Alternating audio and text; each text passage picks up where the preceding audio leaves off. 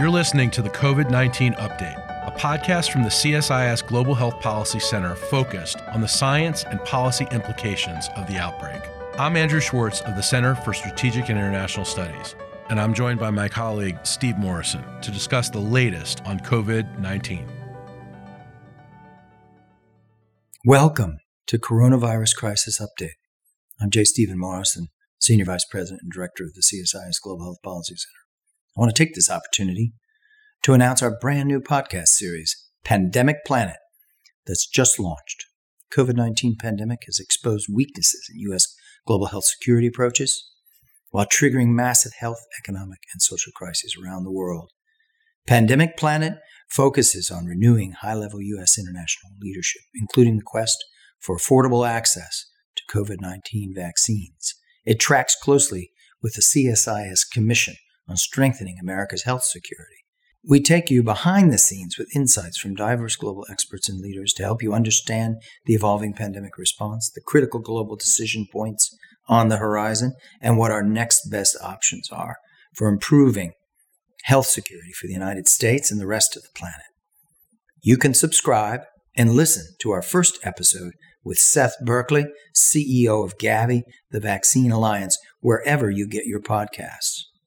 The Coronavirus Crisis Update series, highly successful, will continue with a predominant focus on COVID-19 in America. Let's listen to this next episode. Andrew and I are delighted today to be joined by Chris Murray, Director of the Institute for Health Metrics and Evaluation at the University of Washington in Seattle. Welcome, Chris. It's great to have you back with us. December 14th, the day of the first vaccinations in the United States against COVID-19. Welcome. Thank you, Steve. Great to be back. We want to reflect on what was learned here in 2020. This is an extraordinary year, unlike any other year. And so we wanted to direct to you a question around what does this mean for modeling? I mean, what did you learn this year, this extraordinary year of the coronavirus pandemic about modeling, both the good, the bad, the ugly? You know, what were the affirmative lessons, the hard truths, the new revelations? Modelers are suddenly on the big global stage with vastly higher attention and scrutiny than normal.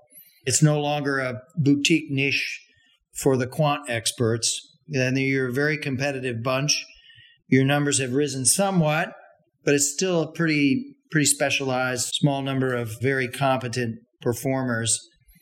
And it's obviously been an unprecedented test of knowledge, methods, approaches, adaptability, accuracy, and utility of models. So tell us, how are you looking back on this year? What was learned? That's a really interesting question. I think if you go back, most infectious disease modeling, except for some of the flu forecasts in the U.S. and some other European countries, but most of them were historically very academic, asking very abstract questions or very hypothetical questions. And what COVID has done has created a demand for two types of models. One is the sort of what's going to happen in the next 6 weeks, because that's what hospitals want to know to plan, or health systems. And then what's going to happen in the next 6 months or 3 to 6 months, because that's what politicians or policymakers want to know. And that's, sort of new terrain in many ways, because most of the modeling efforts in the past have been these sort of abstract scenarios. And the reason it's pretty different is that for this disease, as opposed to, let's say, seasonal flu, there is a huge individual behavioral component as to what's going to happen in a 3 to 6 month time frame. And there's a huge government behavioral component. Will they put mandates in place or not? Those questions in the past were not relevant to seasonal flu because there weren't going to be mandates. There wasn't really behavioral adaptation, and certainly weren't very relevant at all to most of the other models that are out there. So suddenly you have the modeling community being asked to essentially do what economists do, model human individual behavior and other fields, and do what quantitative political scientists do, which is try to predict the behavior of governments. And I'd say that that's been a steep learning curve where it's a different type of model. Some modelers have said, I'm not even going to try. So there's this term floating around there, which I find slightly paradoxical, where some people will say their model is a factual model. What they mean by that is that they're not going to take into account any behavioral change or government response. Meaning it's the easy task. It's like, what if we just froze the world today and ran forward, even though we know that's not going to happen? And what's the answer to that question? So I think a lot of modelers have struggled with this endogenous behavioral response and with the government response part. It was too big a shift, just conceptually and intellectually. Different toolkit, different intellectually. And so, some are saying, I just don't even want to do that. And then others, like ourselves and a number of other groups, have tried, albeit imperfectly. And I think the government part of that remains the hardest to do. And why is that? Because I think we're seeing pretty marked differentiation in different parts of the world of how governments are reacting. I think the governments in Europe this fall have probably seemingly reacted faster. They've bought into the idea they need to act before the economy really gets hit. And we've seen more reluctance, except for some states, in the U.S. Although I think there is a common ingredient that we're seeing, which is when hospitals start to be overwhelmed, regardless of political position, we're seeing governments start to take action. Once they face the prospect of triage wartime medicine in their state or their community. Yeah, that's just politically really hard to handle if you're saying we don't have a bed for you if your family member or loved one needs an ICU bed. And that's where ideology and denialism begins to fade away a little bit? Yep, I think largely. But even then, we've seen a lot of intransigence in the Dakotas. Like even when things are pretty bad, we're seeing some places who are just not responding, but it's quite an exception. Andrew, you want to jump in on this? Yeah. Chris, tell us about what you think the biggest challenge is going to be, going from Q1 into Q2, with the vaccine hitting us now. People think that this is, really the light at the end of the tunnel, but we know that there's going to be problems ahead and that Q1 and Q2 could be pretty, very bad. Well, in our models and our thinking, Q1 is very bad, right? It's bad for us in the US, it's bad in Canada, it's bad in Europe, because we're still in the throes of seasonal intensification of transmission. And, the vaccine is extraordinary achievement of science. It's been done at record speed, but it's coming not soon enough to do that much on what happens between now and, let's say, the mid-February. So if you put all the numbers together, which we try to do in our scenario around vaccination now, we will start to see some meaningful impact on daily death counts from vaccination starting in mid-February and then growing after that. Growing in a good way. In a good way. We'll start to see a bigger impact of vaccination. But we're entering also at the same time about then the seasonality starting to go down. So things will start to look way better, come March. Probably sometime between the beginning of March to the middle of the month, things will start to go down. And I really think that there will be this sort of collective sense in the U.S., a little bit later in Europe, given the vaccine scale up, of, we're over the main hump come April. And then what we'll see is that vaccination after that, pretty horrendous next 3 months will get us back to normal dramatically faster than without it. Is that true if people abandon their behavioral? Well, that's the part that's super interesting, right? Which is, what do we think will happen amongst those who are vaccinated? What fraction will stop wearing a mask? What fraction will just go back to normal life? And will that have a knock-on effect on people around them? Like if I go to the store and half the people don't have a mask, your tendency to keep your mask on goes down, we think. So there may be this sort of, unfortunate knock-on effect of a subset of the vaccinated sort of, not being careful. There was some YouGov survey data out recently that suggested that may only be a quarter or a third of vaccinated individuals who are going to stop being careful.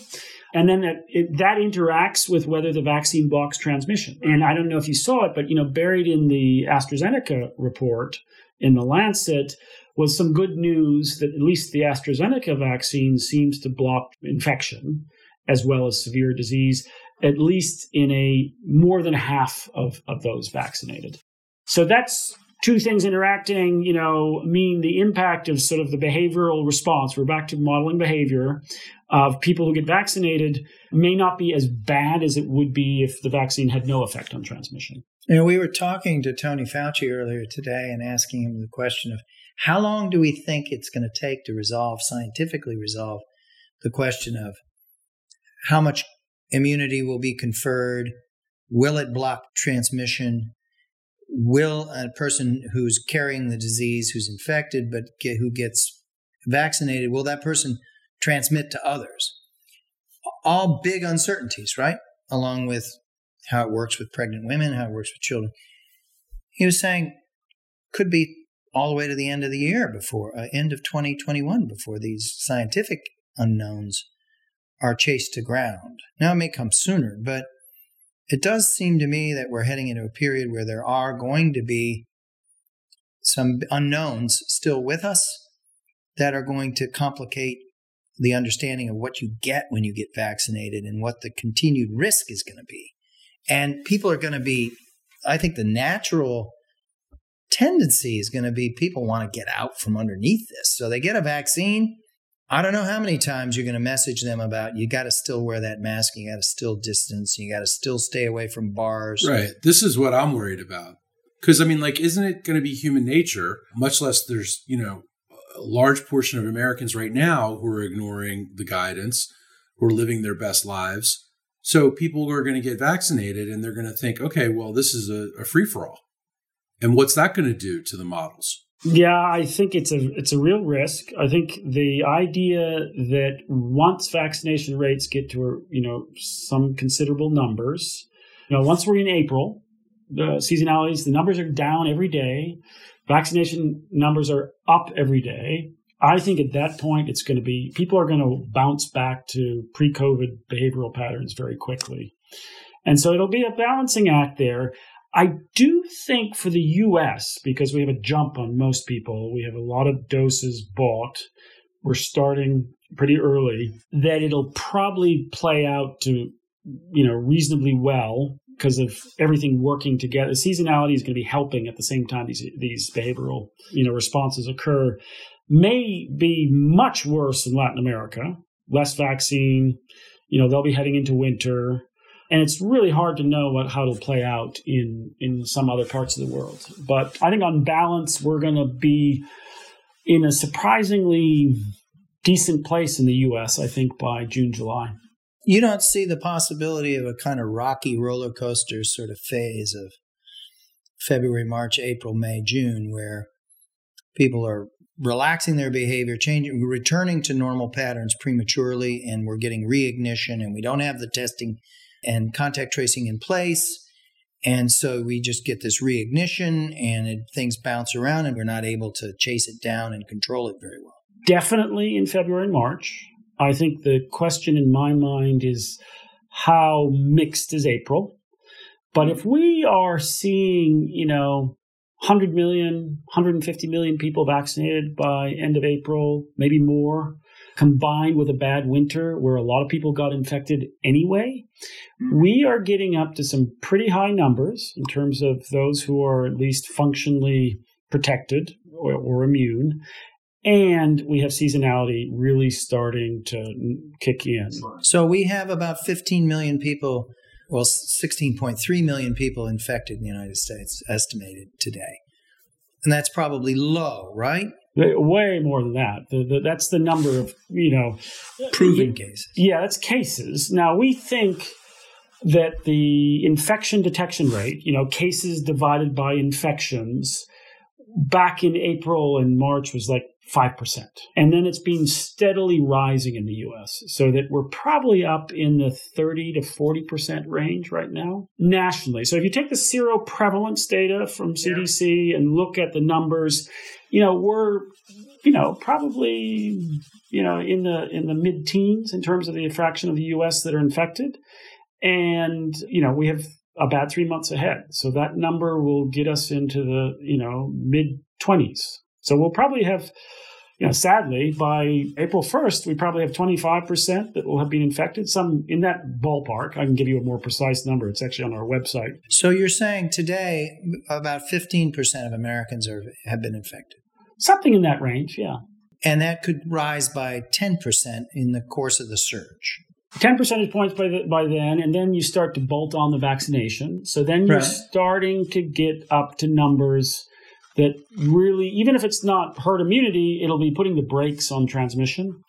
And then you add into that the seasonality part. So even with some behavioral response, which I'm sure there will be, I think the question on the roller coaster is April, maybe a little bit of May, but I do think by the summer, we are going to not be having a lot of transmission. I'm sure there'll be some, but I think the national mood will be really, really different. And what do you mean by that? Do you mean people are going to be going to movie theaters, going to sporting events, going to concerts? People are going to be going back to, normal. Our kids are going to be back in school in the fall, that kind of thing? Oh, yeah. I think kids will be back in school in the fall. I think we're going to see enormous pressure on governors, the federal government, to allow gatherings, come the summer. And whether they go or not is going to be less about people's willingness to do it, because there'll be a subset of the population who will be definitely willing. I think it'll be whether, governors or the federal government want to take those risks. And I think that depends really on, what the double hit of seasonality coming down and vaccination going up.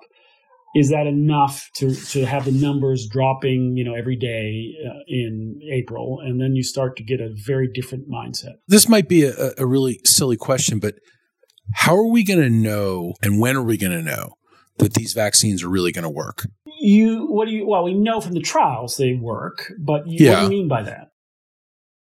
They've been in the trials for 40,000 people, right? And there's a lot of people out there that don't believe the science. There's a lot of people that are going to be scared to take the vaccination or they don't believe in vaccinations. So there's going to be people who refuse to take it. And we're going to, you said we're going to try to get 150 million people vaccinated by, early summer. How are we going to know that we get to this herd immunity or that we get to a critical mass of vaccinations where it actually is working? That's super tricky to know because of seasonality, right? So if we're right, we're going to see really low numbers in the summer.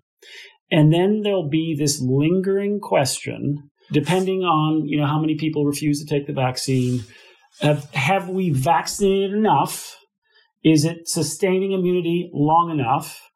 And have, we counted correctly the number of people infected in the past so that when we come to the winter of 2021, nothing happens, right? That's going to be the lingering question. Because, the case counts are going to go down for that double reason, but we may not be at herd immunity, but we'll know come December next year, right? And the thing about it is it won't be a fall surge because there'll be enough people vaccinated, enough people who've been infected that it'll just push things later in the year. So we will have, I suspect, some contingent of people saying, hey, hold on, things might suddenly re-erupt. And that, you can make a model that says that won't happen until, late December, early January, depending on how you set your model up. But that will remain a possibility unless, of course, we get up to, 280 million people vaccinated or some huge numbers where vaccination alone will be enough. Do you think that's attainable? I don't know. It really depends on the campaigns to get the maybes, right? So if you look at the straight refusers, it's not so many. Nationally, the people who say, I will not take the vaccine is nationally only in the 15 to 20% range. There's another 30% roughly who are, depending on the survey, in the maybe category. So how we fare on convincing the maybes depends very much in what'll take place. And that'll depend on, our political leaders, our cultural leaders who are, say, yes, I'm going to champion taking the vaccine, and then no bad adverse, outcomes that then get picked up and reported. And what do you make, Chris, of the fact that there has been no national messaging campaign undertaken by the national government, by our national government, our federal government? There were talk about it, but it got scrapped. Now you have the Ad Council coming forward with something, and you have a bunch of other things. But basically, we don't have much of a strategy of getting the maybes in the door. I am presuming, Steve, that come the inauguration, there will be a change of outlook, a lot more push on that national messaging. I'll be really surprised if pretty much all of the major professional sports don't all take the vaccine. And that'll have some benefit because you'll have all the major sports heroes likely saying, hey, I got vaccinated. So, I think there'll be lots of opportunities to get, move the needle on the maybes. We could see a situation, Chris, where the vaccination campaigns and coverage are done fast and pretty successfully in a cluster of states, New England, for instance, and a few other places. And then we've got a lot of other places that have really crappy plans or no plans and low commitment and began with weak health infrastructure, public health infrastructure to begin with. And they got attitudinal problems all up the chain in terms of the leadership of the state. And we know where those states are. So we could wind up with large swaths of territory and populations that are mostly red, that don't get very far very fast. We can get to herd immunity, but we're going to have this blotchy map with, where we don't vacation in certain places that have beautiful parks anymore. What do you think? And we don't like to fly there either, and we don't want them flying here. I think in addition to all the lives that get saved through vaccination, which will start to be important, in March and onwards, the huge potential beneficiary of vaccination are small businesses in the U.S., right? They're the ones who are hit hard. And I think every small business owner is going to recognize this. And I think they will start to lobby their local government, their state government, their party to get with the program and save their livelihoods. I think everybody starts to row in the same direction.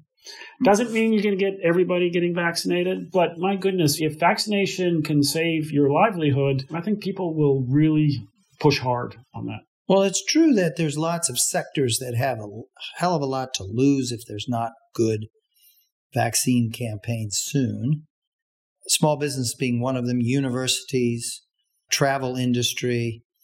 You can go on and on, hospitality industries. There's whole sectors of our society and our economy, church leadership, faith community, who are going to go, wait a second, we need to get the people back in the door safely. We need them to be coming back and reconnecting to us as a business, as a community, whatever, as an educational institution. And if we don't get it, we're paying a huge price. I think what Chris just said about the, professional athletes, is going to go a long way. And I also think, Chris, and I wonder what you think about this, there's a lot of talk about companies like Clear, which give you, quick access to the airport, giving you an app on your phone that's going to say, I've been vaccinated, and that's going to allow you entry to a stadium or entry to a movie theater.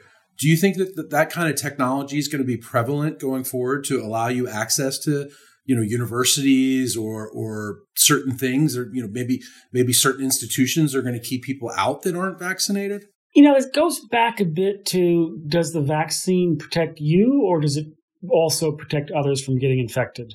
Right. So if the vaccine does not block transmission, or we're not sure yet, or it's like the AstraZeneca study suggests, it's, about 50-60% of those vaccinated block infection and the rest just get protected from severe disease, then I think the role of that will be smaller, right? Because unless you're saying it's risk mitigation for the convener, so I'm only going to let people in who are very unlikely to die.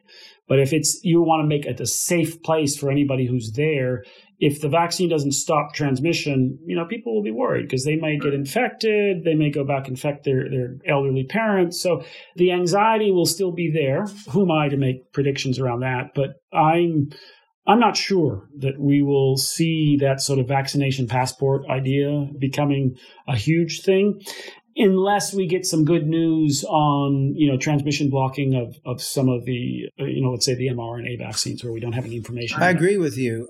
We've started looking at this issue a little bit internally at CSIS. I think we're going to be falling back on tests, rapid tests, reliable, ever more reliable, both antigen and PCR tests to get ourselves in and out of situations, because having been vaccinated is going to be so ambiguous as to what you're getting. And it's stigmatizing and discriminatory for those who didn't get it. And we don't know what the difference is yet between those who get immunity from being infected and getting ill versus those who are vaccinated. And as you point out, there's 15% out there, and that's a bit of a mystery of identifying all those people. And that's going to force some very difficult issues. Do you think that in terms of our political culture, our divisions, there's a large part of our population who continue to deny the seriousness of this problem? It's one of those enduring features over the course of this year that I think has really shocked people. And we're making rational person arguments here that, as this gets introduced, some of those things will fall away.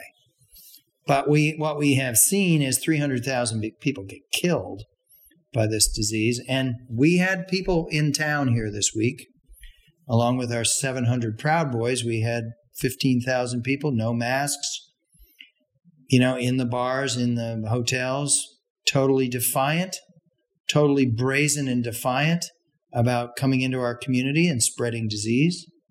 They didn't give a shit.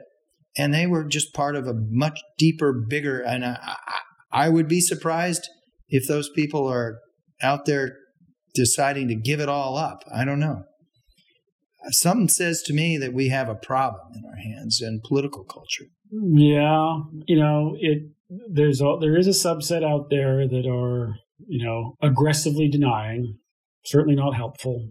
I think if you look at the data, I think many, not all, but most are pretty much in the 20 to 29-year-old age group, which are, not surprisingly at pretty low risk. So in some ways, it's rational behavior on their part. And so, the sort of good news inside that is that even if you know people like that, I think people who are at real risk with comorbidities or older are being so far pretty cautious. Not cautious enough. That's why we have 3,000 deaths a day. But still, I do think on balance, we are a couple of bad months ahead, maybe 3, and we are heading towards a better outcome. I know your time's running short. Let me ask you 2 other variables. One is economic distress. We are living in a pretty desperate time, so lots of people are living in a bit of desperation. Our stimulus money's run out months back. We're in gridlock and getting new money forward. Okay, maybe that motivates people to get vaccinated more quickly, but also it's going to stoke a sense of desperation and anger and frustration. The other thing that's happening is we've never had a political transition like this one, in which you have the loser in the presidential race refusing to accept that and glomming onto a strategy of sabotage and a strategy of continuing to fight that, to hold that base and to resist and delegitimize. So we're going to have the surge, the introduction of vaccines, all of these things happening in a period of economic distress and an unprecedented period of political contestation around the basic legitimacy. How do those things, do you think, shape behavior in this period? Those are the wild card factors that make the forecasting business pretty tough. I think, the hard choice there about further economic hardship, we will see, even though the markets don't seem to be recognizing it, I think we'll see many states act to stop hospitals being overwhelmed. That's going to make that economic hardship worse. It'll depend very much on whether the stimulus bill and the details. So yeah, it can be a bad combination for sure, and it's very hard to know how that political illegitimacy type issue will play out. On the other hand, if you know somebody who's sick or dying, has an incredible ability to focus the mind and the heart. And I think that will mean that communities will actually act, and we will get through, albeit with a lot of individuals dying, this next couple of months. And that at that point, we'll get that, maybe it's a triple win. We've got the vaccination going up, seasonality going down, and maybe moving on politically to a more stable situation. How has IHME changed in this period, and is it permanent? You guys are a different creature, I would expect, at the end of this year than you were at the beginning of this year. Yeah, no, that's a great question, Steve, and we spent quite a bit of time thinking about it. I think we have seen the route from analysis and modeling to decisions by political leaders shorten, narrow. We have a much more direct connection all around the world to political leaders.